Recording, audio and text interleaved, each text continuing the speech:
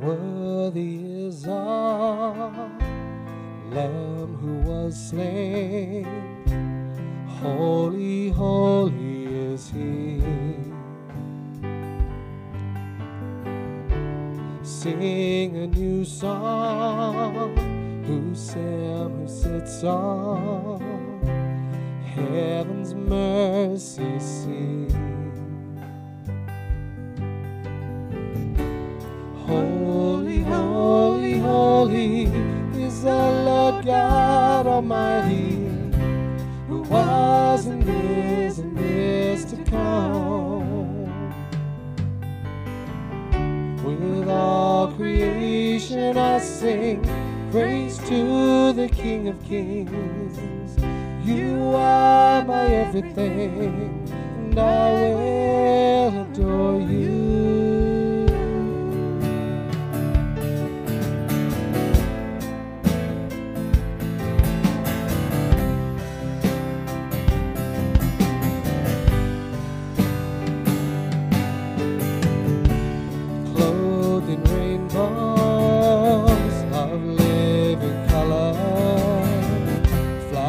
Of lightning, rolls of thunder,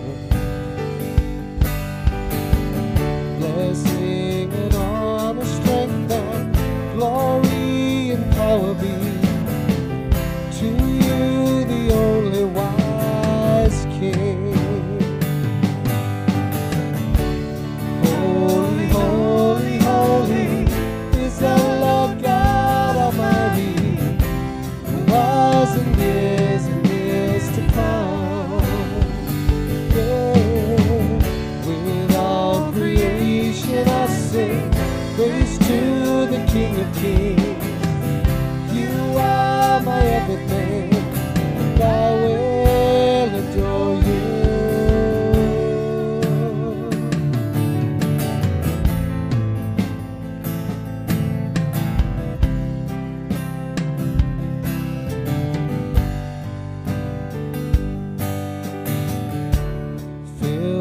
Wonder, awestruck wonder, at the mention of your name. Jesus, your name is power, breath and living water, such a marvelous mystery.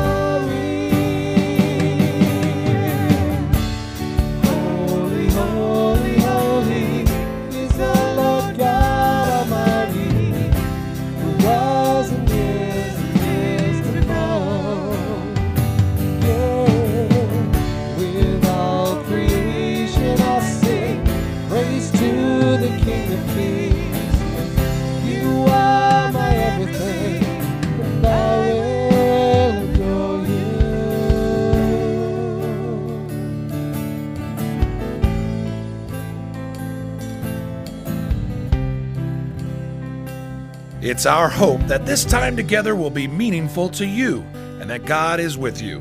And now, Pastor Jonathan Dinger as Grace is on the air. So, good morning. The Lord be with you.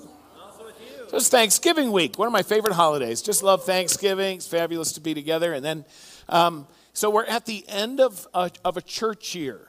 So for some of you probably know that. Some of you maybe don't. The church has kind of a different year. Our year starts with the season that we call Advent. And Advent starts next Sunday. So this is the last Sunday of the church year. And so Advent is anticipating Christ the King coming. Our King comes, our Messiah comes.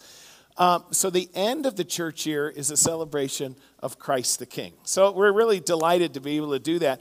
You know, let me do a little history thing with you. So George Washington, father of the country, and you learn about him in history class and so forth. So when the nation was being founded, we win the Revolutionary War, and England is departed, and now we got to figure out how to govern ourselves. So what do we have? What do you have? And there was a whole movement of people who wanted to make George Washington a king, wanted to crown him king. And it was, if he wanted to, he could have asked for it.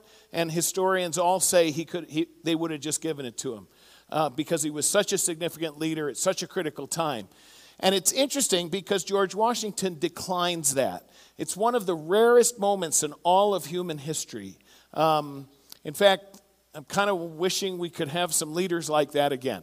But anyway, he declines the power, he declines the position, and they end up creating this position called a president, an elected position by the people. Well, in England, the king is George III. And when they report this to George III, and he just can't believe it. He's just incredulous over it. They tell him they wanted to crown Washington king, and he refused it. And he said, if that's true, he's the greatest man who ever lived. The lure of power, what we imagine kingship to be. And what's fascinating to me about it, when we talk about a king, George Washington at that time was a leader like we haven't seen before. But the king we worship is a king like no other throughout all of human history. And we'll talk through that because this is the final part, the culmination of some foundational things we've done, and we finish with our King, Christ who is our King. I pray that it blesses you today. We're going to stand up and join our voices together in worship. Join him in singing.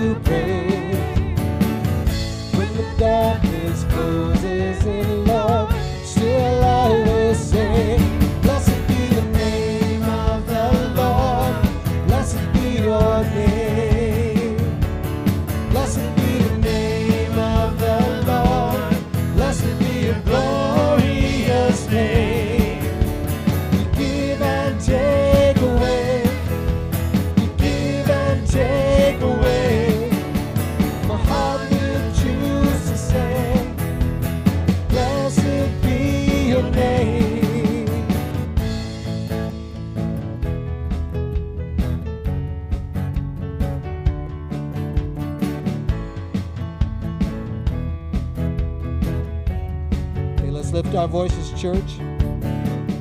Every blessing you pour out, I'll turn back to praise.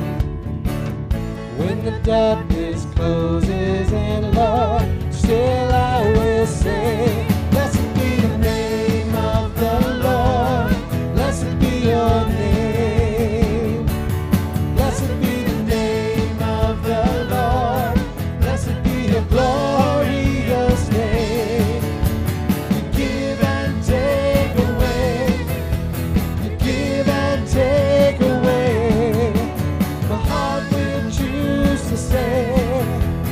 Blessed be your name.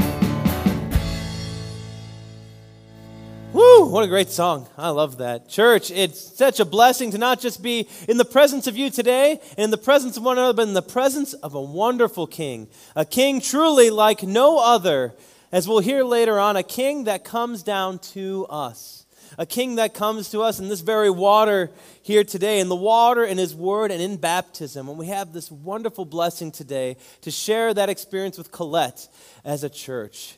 And we've had that experience together with one another. And a name will be placed upon her, the same name that was placed upon us in our baptism. In the name of the Father, and of the Son, and of the Holy Spirit. Amen.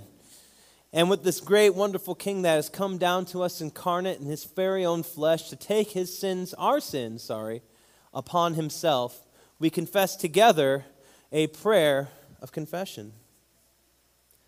Lord Jesus, we love choices. We want options, but you tell us that your only hope is in you.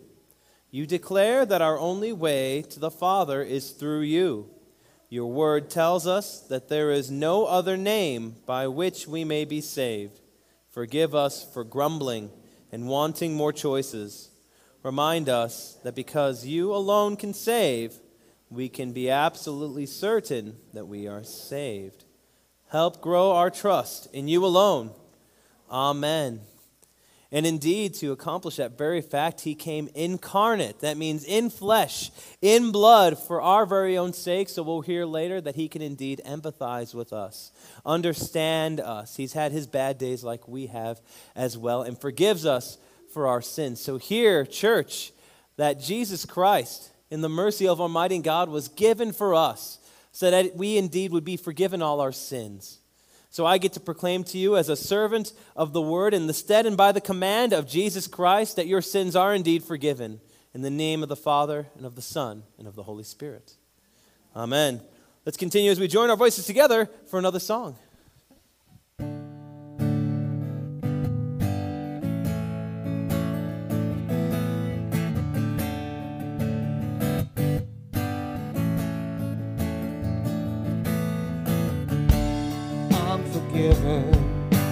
Because you were forsaken,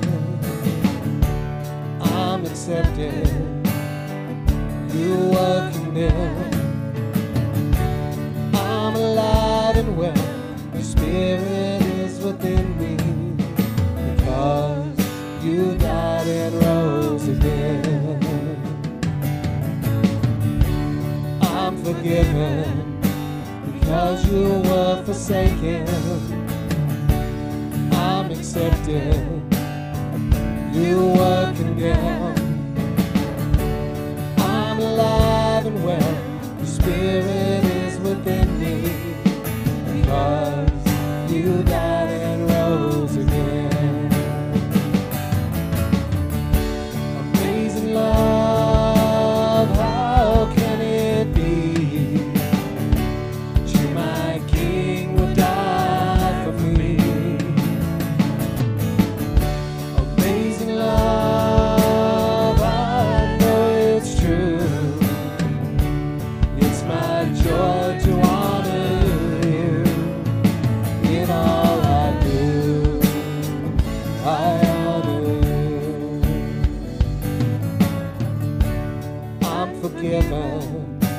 Because you were forsaken, I'm accepted. You were condemned. I'm alive and well. Your spirit is within me. Because you died and rose again. Amazing love, how can it be?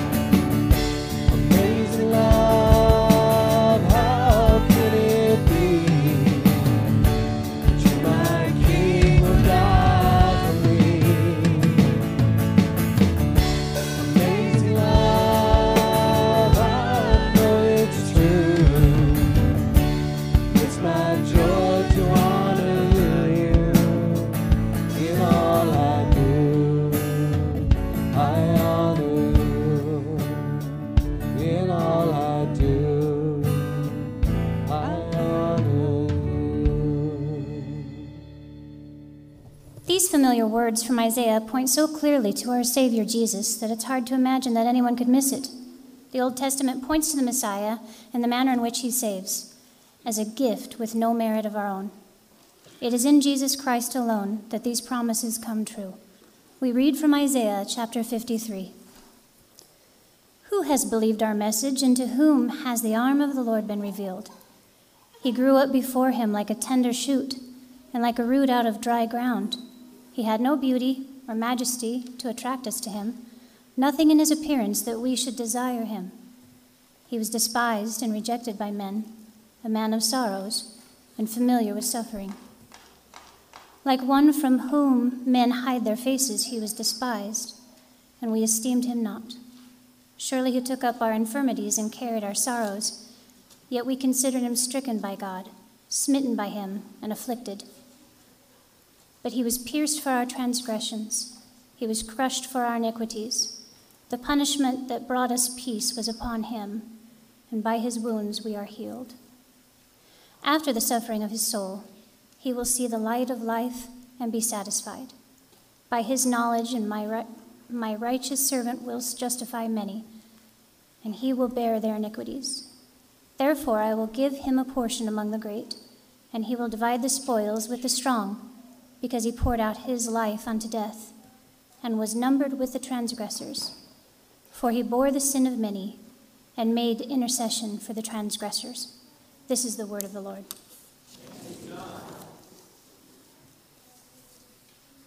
Some have said that all 5 onlys, or solas, are contained in the first 2 verses of this reading. God's word lives in Christ. God's grace is poured out upon us in Christ. God's gift of faith alone clings to Christ. All of God's promises come together and find their fullness in the person and work of Jesus Christ. We read from the 5th chapter of Romans. Therefore, since we have been justified through faith, we have peace with God through our Lord Jesus Christ, through whom we have gained access by faith into his grace in which we now stand, and we rejoice in the hope of the glory of God. Not only so, but we also rejoice in our sufferings, because we know that suffering produces perseverance, perseverance, character, and character, hope.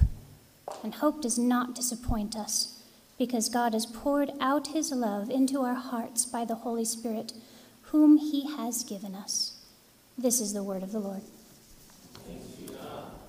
I love that last section of that verse. God literally poured his life into us. And what a great experience as we go into the sermon series that's closing this week about foundations, right? These foundations we have and these solas and sola Christus over here. And it really, we get that experience here in baptism, don't we? Right, back to the foundations, back to the water and the word and the promises of Christ who has come to save us. Because see, it's the word of God that saves. It's the word of God that is Jesus Christ. And all things were made through him, and he's continuing to bring light and life to all humanity by his grace. So please, let's stand to honor Christ and his word according to John, the 1st chapter. Here in John, we read, "In the beginning was the Word, and the Word was with God. And the Word was God. He was with God in the beginning. Through him all things were made. Without him nothing was made that has been made. In him was life, and that life was the light of men. The light shines in the darkness, but the darkness has not understood it. He was in the world, and though the world was made through him, the world did not recognize him. He came to that which was his own, but his own did not receive him. Yet to all who received him, to those who believed in his name, he gave the right to become children of God.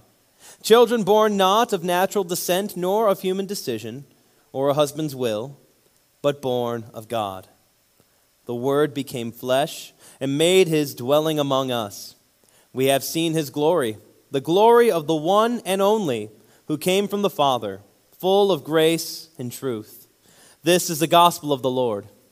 Thanks be to God. Well, God's grace and his mercy and his peace are yours in Jesus Christ, our Savior, Christ the King. And so there's a sermon outline if you'd like to look at that. This is really the conclusion of our series of sermons on foundations of the faith. And as we went through Reformation and All Saints, we wanted to make sure we included these solas that we have depicted on these on the banners. And so we conclude here with this one. And this is an old joke. I hope you'll still chuckle at it again. Maybe for some of you it'll be the first time you've heard it. So we like to do children's messages here. And so the pastor comes up and they invite the kids forward, and the kids come forward, and the pastor has a box. And he has a box, and he says, kids, I want you to guess what I have in the box. And so they're all excited, and he says, okay, it's brown, and it's furry, has a big, long, bushy tail. It gathers nuts for the winter, and it lives in a tree. What do you think it is? And the little girl shoots up her hand, and he says, what do you think it is? She says, well, it really sounds like a squirrel, but since we're in church, I know the answer is Jesus. Right, so old joke. I've told it many times. And I love that joke. I love that story because it really is all about Jesus. That's why we're doing this. That's why we conclude this way. That's why it's appropriate. How cool is it that it's Christ the King Sunday, Christ triumphant. You know, we've had some rough patches here with people going to glory, and they've stepped from here right into the arms of their Savior. They were led in joyful procession by their Savior. They were led by that victorious Christ. Here, the church, we call it the church militant here, where we're still struggling and there's a battle, but there the church triumphant and our King reigns. And so I want to, what this really is kind of a summary sermon a little bit to kind of draw these pieces together. Because really, let me do a little note for you here. A lot of times, you know that Lutherans were the first Protestants, right? First and best, right? Isn't that what they say about Yellowstone? First and best, right? National Park. No, I'm joking about that. Oh, that's now on the internet. This is unfortunate. Anyway, first Protestants, at the very least, first ones, right? So we, Luther and those Lutheran reformers were the ones that really began this protesting against some abuses and some changes. And please remember, the Catholic Church did go through its own Reformation sometime later, but initially there wasn't so pretty. And so people died and people were threatened, and it was a battle for the faith and battle for the simplicity in many ways of the faith, the biblical faith that had been layered on and layered on. And the Lutheran Reformation only had those three solas, those three. You'll often, if you go online, you'll see 5 or 4, or things like that. Those are additions by others. Ours are really 3 solas summarized in one. So our 3 are word alone, grace alone, faith alone. Those are the 3 that the Lutheran reformers championed. Those 3 things, that's what we need. But when they would talk about it, they would summarize it together, and that all these are found in Christ alone. Now, how can that be? That's what I want to just share with you. So in some ways, it's a little bit of a reminder, a little bit of a summary of what we've done. But in the end, here's my point. We have those 3, and they do gather together in Christ. But what does that give us? It gives us and presents before us, and I love this phrase, a king like no other. We have a king like no other. So if you follow along with me, what I want to do on this first one, Sola Scriptura, and the blank is, this is very complicated. All our blanks are very similar, in Christ alone. Sola Scriptura, word alone, just the word. So when I was in seminary, I had been out of seminary for 7 or 8 years. I had taught, and we'd lived in Japan, and you've heard lots of those stories and so forth. And then I finally went back. I had my executive director encouraged me and my pastor, and so I knew it was the right thing to do when my dear wife, who had her perfect call, she was a wonderful youth and music minister at a church we loved in Seattle. And I said, I think I need to go back to seminary. And she kind of said, I wondered when you would say that. Let's go. And she just said, let's go. So it was really, what an amazing partner in ministry. So we went back to seminary, and so I was all excited, right? You know, you're going to immerse yourself, and it's just going to be this wonderful spiritual community. It's just going to be great. Man, it was just so academic. And the reading load was intense, and the papers, and I hadn't done it for 7 or 8 years. I had to get back in the swing of it. And I remember I'm about halfway or 3/4 of the way through the year, and our confessions, we have a book of confessions that we've gathered, and the first one and the most straightforward is called the Augsburg Confession, and it was presented in 1530 to Emperor Charles V, very devout Roman Catholic, very devout, very young, inexperienced, but very devout, and he was fervent to put down this Protestant thing. And so Luther was not able to be at this historical event. And so Philip Melanchthon, who was the New Testament prof in Wittenberg, Luther was the Old Testament prof, they combined and built this statement of faith called the Augsburg Confession. And they presented it to the emperor. It was kind of a miraculous moment. And one after the other, the demands were made on them to retract that statement or recant that statement. And each one after the other, said, we will not. We won't take the Bible out of the hands of our people. We won't stop sharing the sacrament in both kinds. We will not cease our preachers from preaching the gospel, and so forth. And one after the other, they knelt, before their emperor, and essentially said, you can lop off my head before I give away the gospel. That's pretty amazing.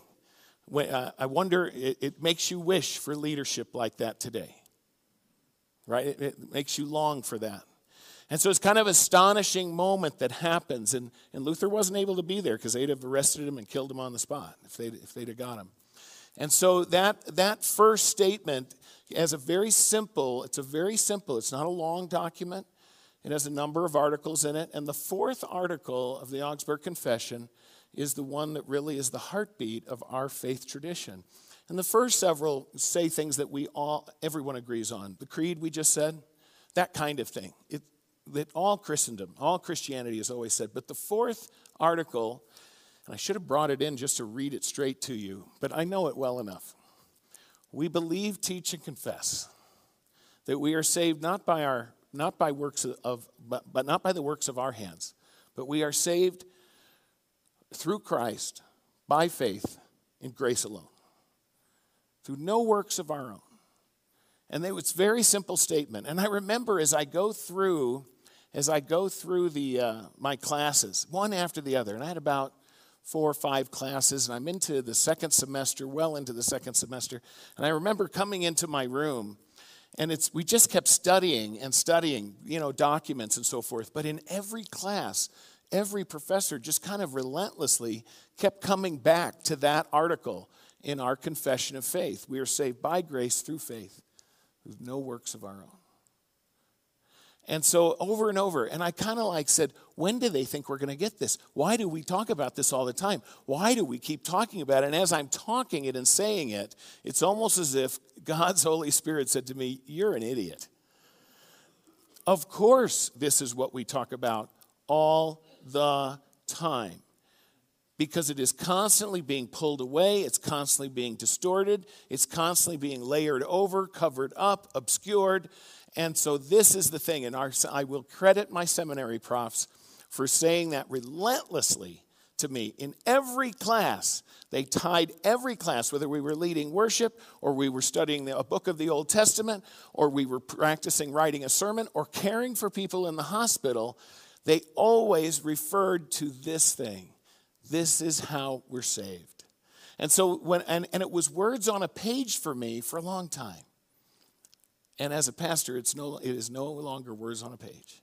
This is our living faith. This is our living faith. Sola Scriptura, in Christ alone. And so I love this idea. So why is it when we say word alone? Because here's what we literally mean. When we preached that sermon earlier, literally and on the face of it, we are confessing that all we need is God's word. That is all we need. All of God's promises are contained there. We don't need any other books, any other writings. Even our Augsburg Confession, while valuable, is not Scripture.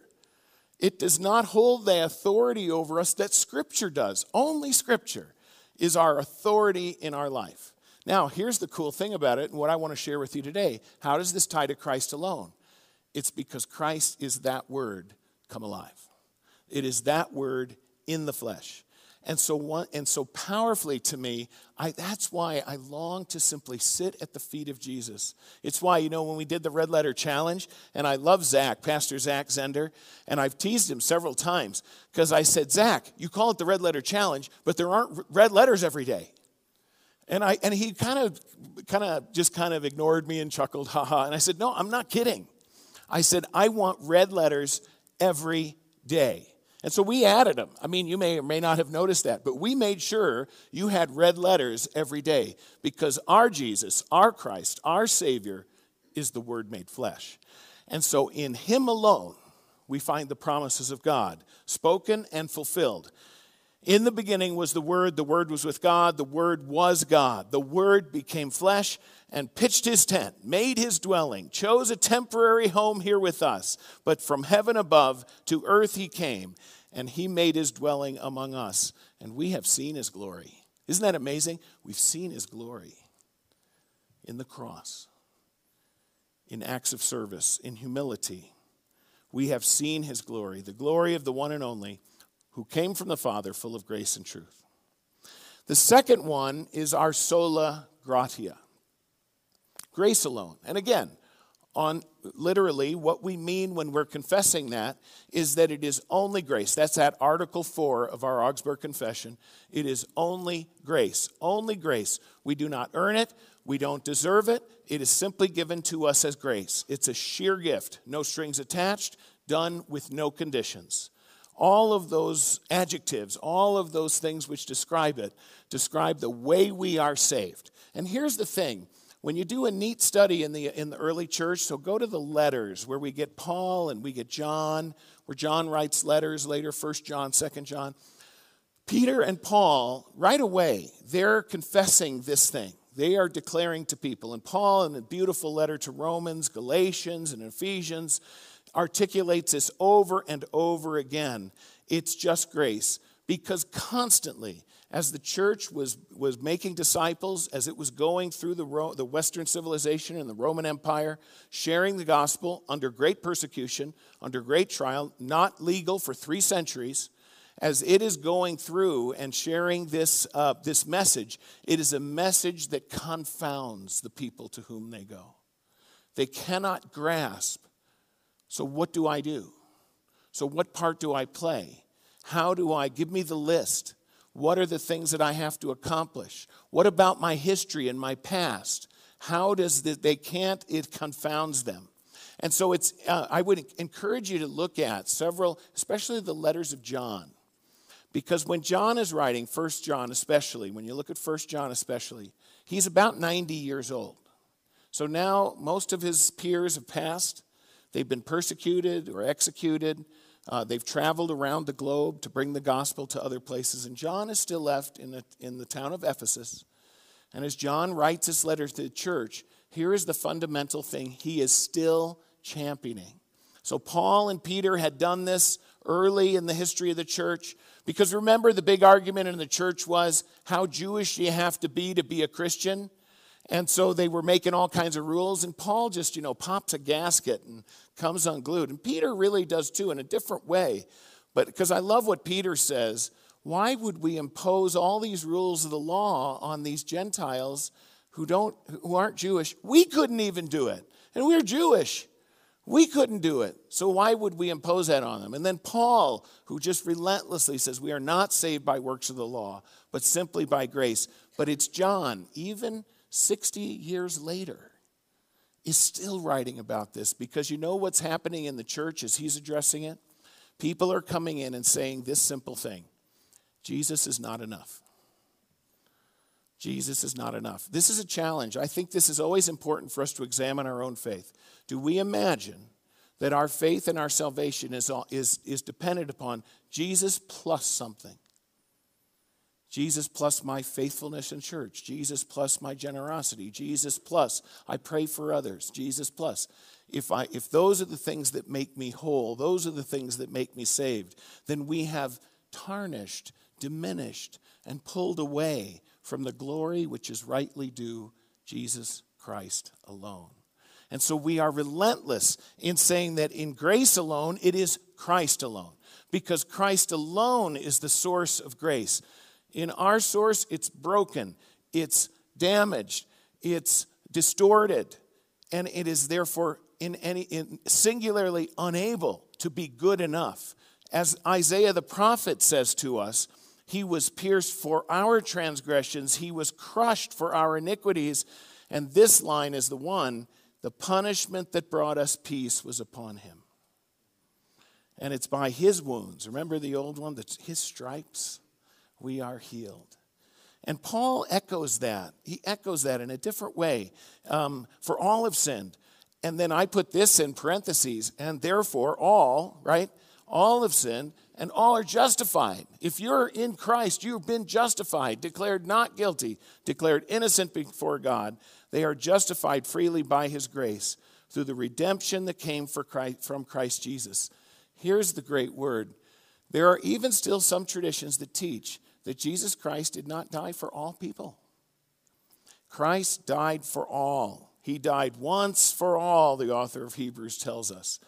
And so we long that all people who have been purchased, won back, and redeemed by the gracious outpouring of Christ's love would know that grace as we know it, who would receive that grace. It's already been paid for, already been done. And that's why it's grace.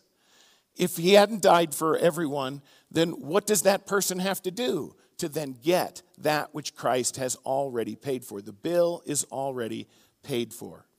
So that's the second one in which it's Christ alone. The third one, faith alone. You know, Jesus rarely referred to as a king during his earthly ministry. I did a little study on this, and Aaron helped me. He corrected me on one and showed me there are 3 times in Jesus' earthly life where he is called a king. One of them almost kind of by mistake. One of them kind of ignorantly. One of them completely. Let me give you the 3 scenarios. Jesus is first called a king by the wise men. We'll celebrate that here in it'll be a month and a half or so. We'll celebrate that on Epiphany.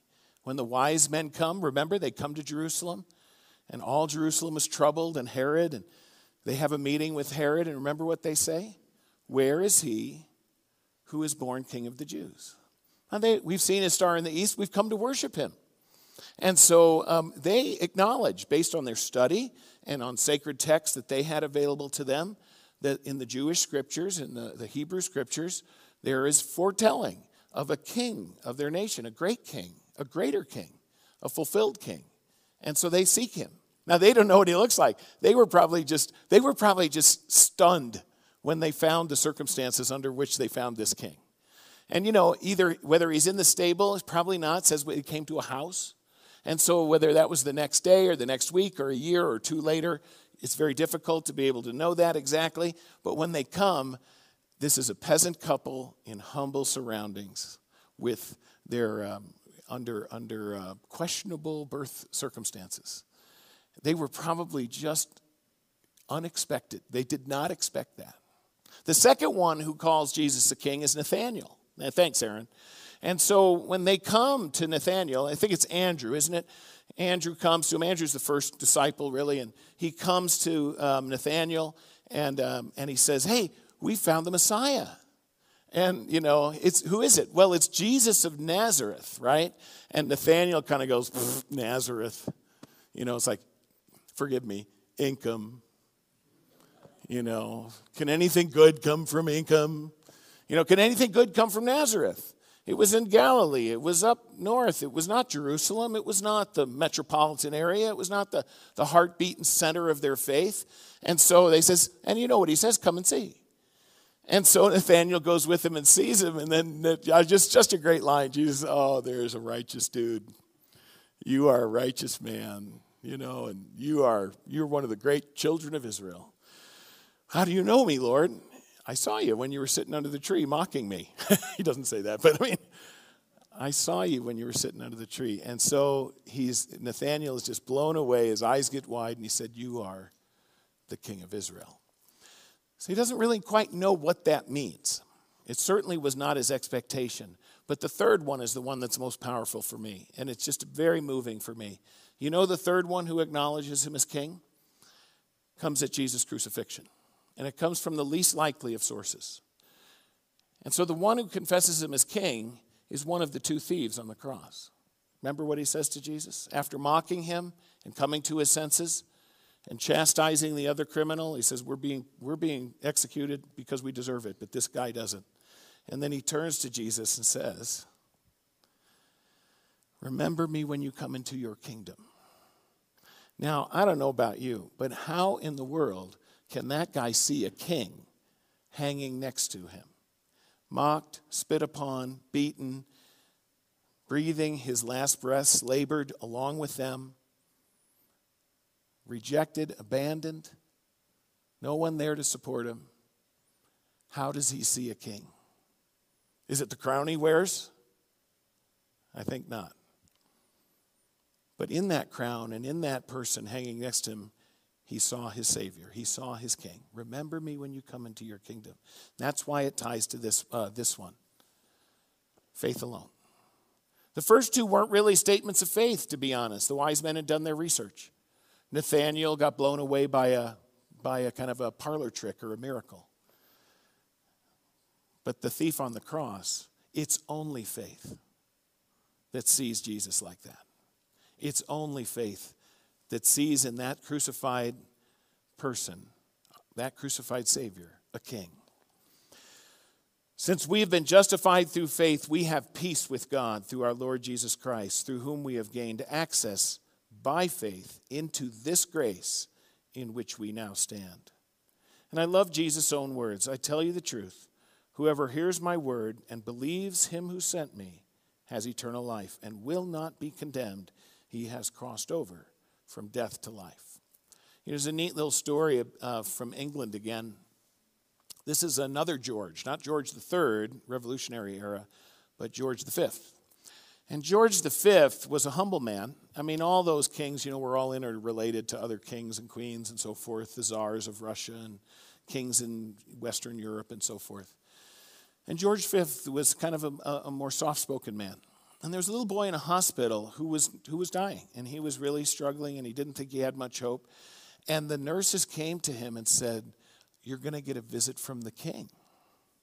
And it just perked him up, and he got so excited. And his family came, and they knew the day when the king was coming. And they often had visitors who kind of came through to visit other patients and so forth. And so they got dressed up. They got into their very best clothes, and then he was sitting there. He's just so excited, and kind of group after group went by, and one group spoke to them, and another one spoke to them, and another one, there was an older man who kind of patted his head and sat on the bed next to him and asked him how he was and chatted and then went on. And then all of a sudden there was no one left, and the little boy said, well, where was the king? And the nurses said to him, he sat there with you, and he patted you on the head, and he visited with you and asked about your family and how you were doing. And he said, I missed him. How did I miss him? And the nurses said, I don't know how you missed him. He said, he wasn't wearing a crown. And our Jesus doesn't come wearing a crown. And so therefore, it's only faith that puts its trust in Christ alone.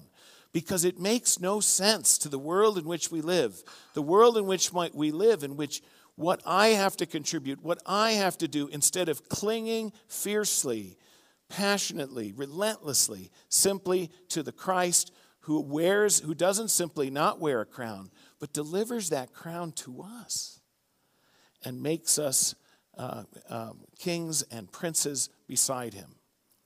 The fourth thing I want to say then is, therefore, in those three, in Christ we have the Word made flesh. In Christ we have the complete and only and sole source and origin and spring of grace, the only fountain from which we can drink. And faith only clings to Christ. But fourth is this: in Christ alone we have a king like no other. This dates the movie industry quite a lot, But I'm pretty sure it was like Superman 2. Warner Brothers was still doing the Superman movies then. And you know what movie companies used to do? I'm old enough and been in ministry long enough to remember this. Even secular movies, movie companies would send out notes if they felt they had a movie which kind of hit certain values to pastors. And they would give you certain notes on, hey, here's how you might be able to use this to discuss points with your different elements of the movie with your parishioners. And they would even give guided questions and stuff. And I know they had some Christians that were involved in this, people of faith that were involved. And sometimes they were kind of goofy and really kind of weird. But I love to be able to stop and look at it. But this tells you how much the movie industry has changed. Because this has now got to be, 25 or 30 years ago. Because there was one on one of the Superman movies that essentially had a discussion guide of, for you of faith, what kind of mission did he have? What kind of mission did Jesus have? Was Jesus a person who worked miracles and did things no one other person could do, and so forth? It's really kind of a fascinating kind of story. But what's interesting about this is that how inadequate, right, to talk about Superman and compare him to Jesus Christ. I mean, maybe a superhero is a good thing. I mean, you certainly don't want a savior who's less than a superhero. But we need a savior who is far more than a superhero, a comic book figure, something that exists only in fiction. We do not have a high priest who is unable to sympathize with our weaknesses, says the author of Hebrews. But we have one who has been tempted in every way, just as we are, yet was without sin. And I love this. He was tempted in every way just like you. And so when you come to the Lord and you say, I had a horrible day. Do you know what that's like, Jesus? Yeah, I've had a few of those. Jesus, I had my friends, they turned their backs on me. Do you know what that's like? Yeah, I got that too. I went through surgery and my recovery is terrible. I can't manage the pain. Do you know what that's like? Yeah, I got you. Do you know what it's like to be injured? Do you know what it's like to be alone? Do you know what it's like to be isolated? Do you know what it's like to have the very people you love turn their back on you? And he says, yes, I know. We have a king like no other. I shared this with my Life in Christ class, and I don't always articulate it this way, but out of all faith systems in the world, Christianity, Orthodox, traditional, classic Christianity is unique. All other faith systems give their attendees, their constituents, a task to attain to godliness. In Christianity, we have a God who went to humanity, who bent so low. And as you come to the table today, he bends so low to meet us kneeling sinners and loves to bless us with his grace. By his hand, by his love, we have a king like no other, a king who bends low to lift us up, to lift us with him. To Christ be the glory, now and always. Amen.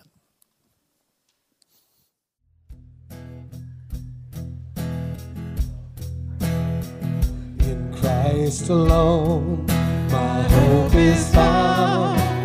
He is my life, my strength, my song. His cornerstone is solid ground, firm through the fiercest drought and storm.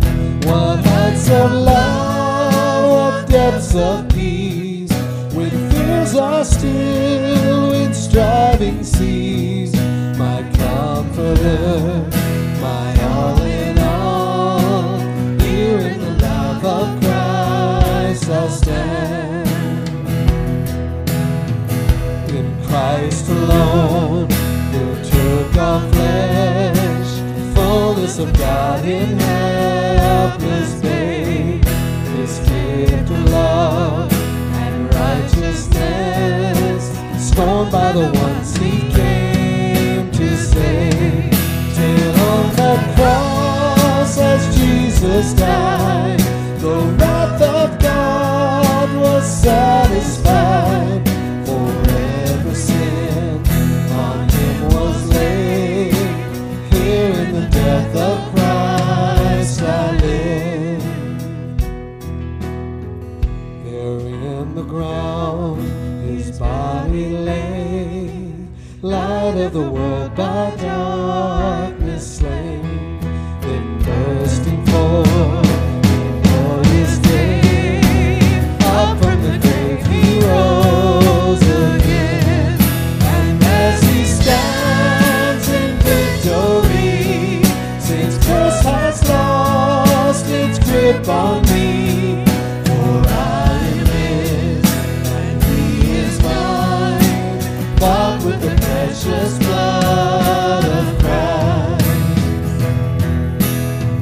No guilt in life, no fear in death, this is the power of Christ in me, from life's first cry to final breath, Jesus commands my destiny.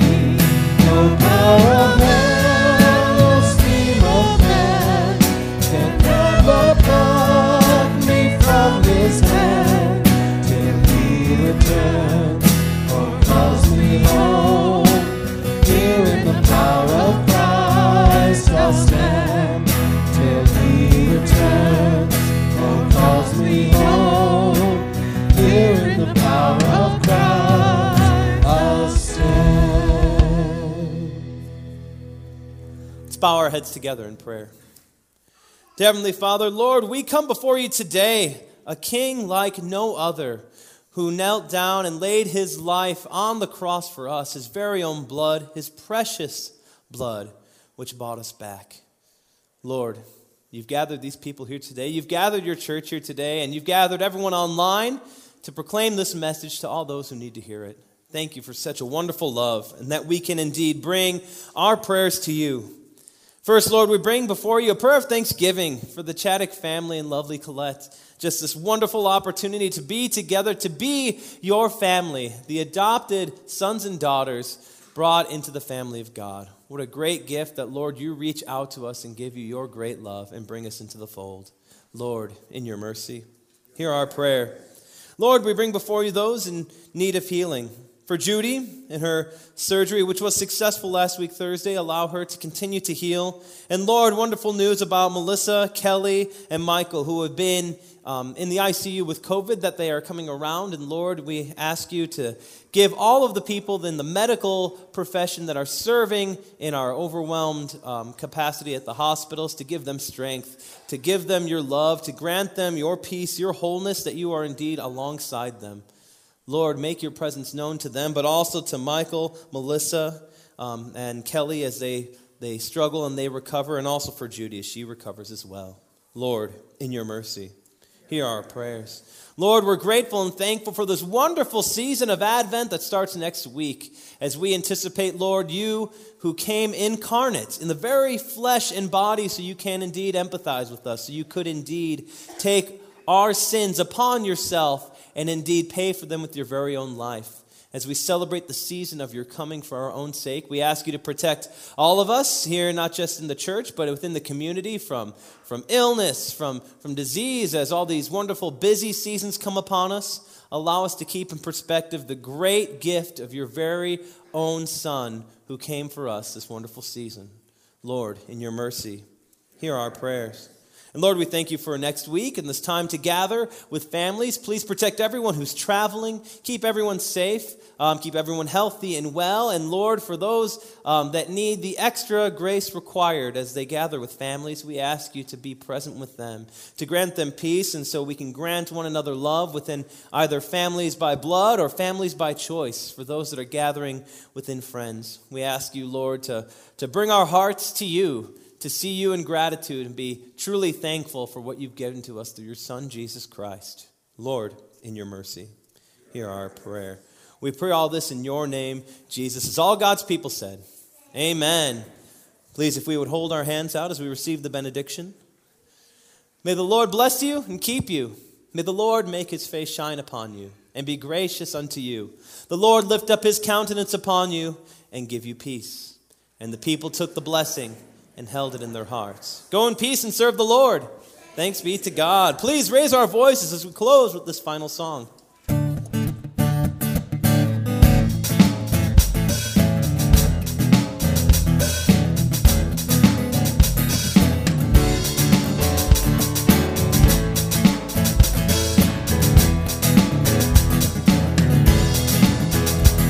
It's the song of the redeemed, rising from the African plain.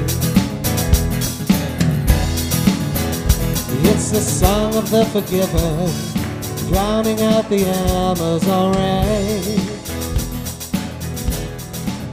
The song of Asian believers, filled with God's holy fire. It's every tribe, every tongue, every nation, a love song born of a grateful choir. It's all about children singing glory, glory, hallelujah, he reigns, he reigns. It's all about children singing glory, glory, hallelujah, he reigns, he reigns. Let it rise above the four winds, caught up in the heavenly sound. Their praises echo from the towers of cathedrals to the faithful gathered underground. Of all the songs sung from the dawn of creation, some were meant to persist. Of all the bells rung from 1,000 steeples, none rings truer than this. It's all about children singing glory, glory, hallelujah, he reigns, he reigns. It's all about children singing glory, glory, hallelujah, he reigns, he reigns. And all the powers of darkness tremble at what they just heard. 'Cause all the powers of darkness can't drown out a single word. It's all about children sing out glory, glory, hallelujah, he reigns, he reigns. It's all about children sing out glory, glory, hallelujah, he reigns, he reigns. Glory, glory, glory, glory, hallelujah. All God's children sing out glory, glory, hallelujah. He reigns, he reigns.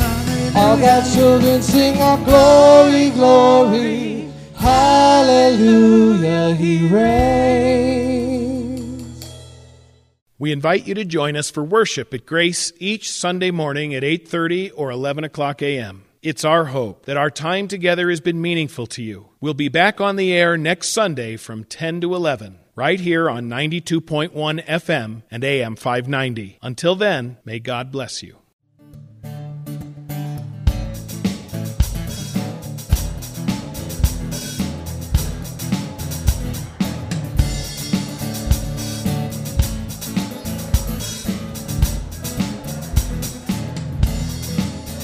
And all the powers of darkness tremble at what they just heard.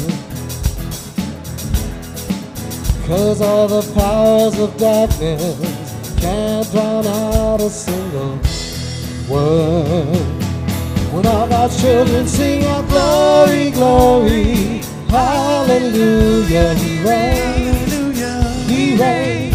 When all our children sing out glory, glory, hallelujah, he reigns, he reigns. All our children sing out glory, glory, glory, hallelujah. All our children sing out glory, glory, hallelujah, he reigns, he reigns. All our children sing out glory, glory, hallelujah.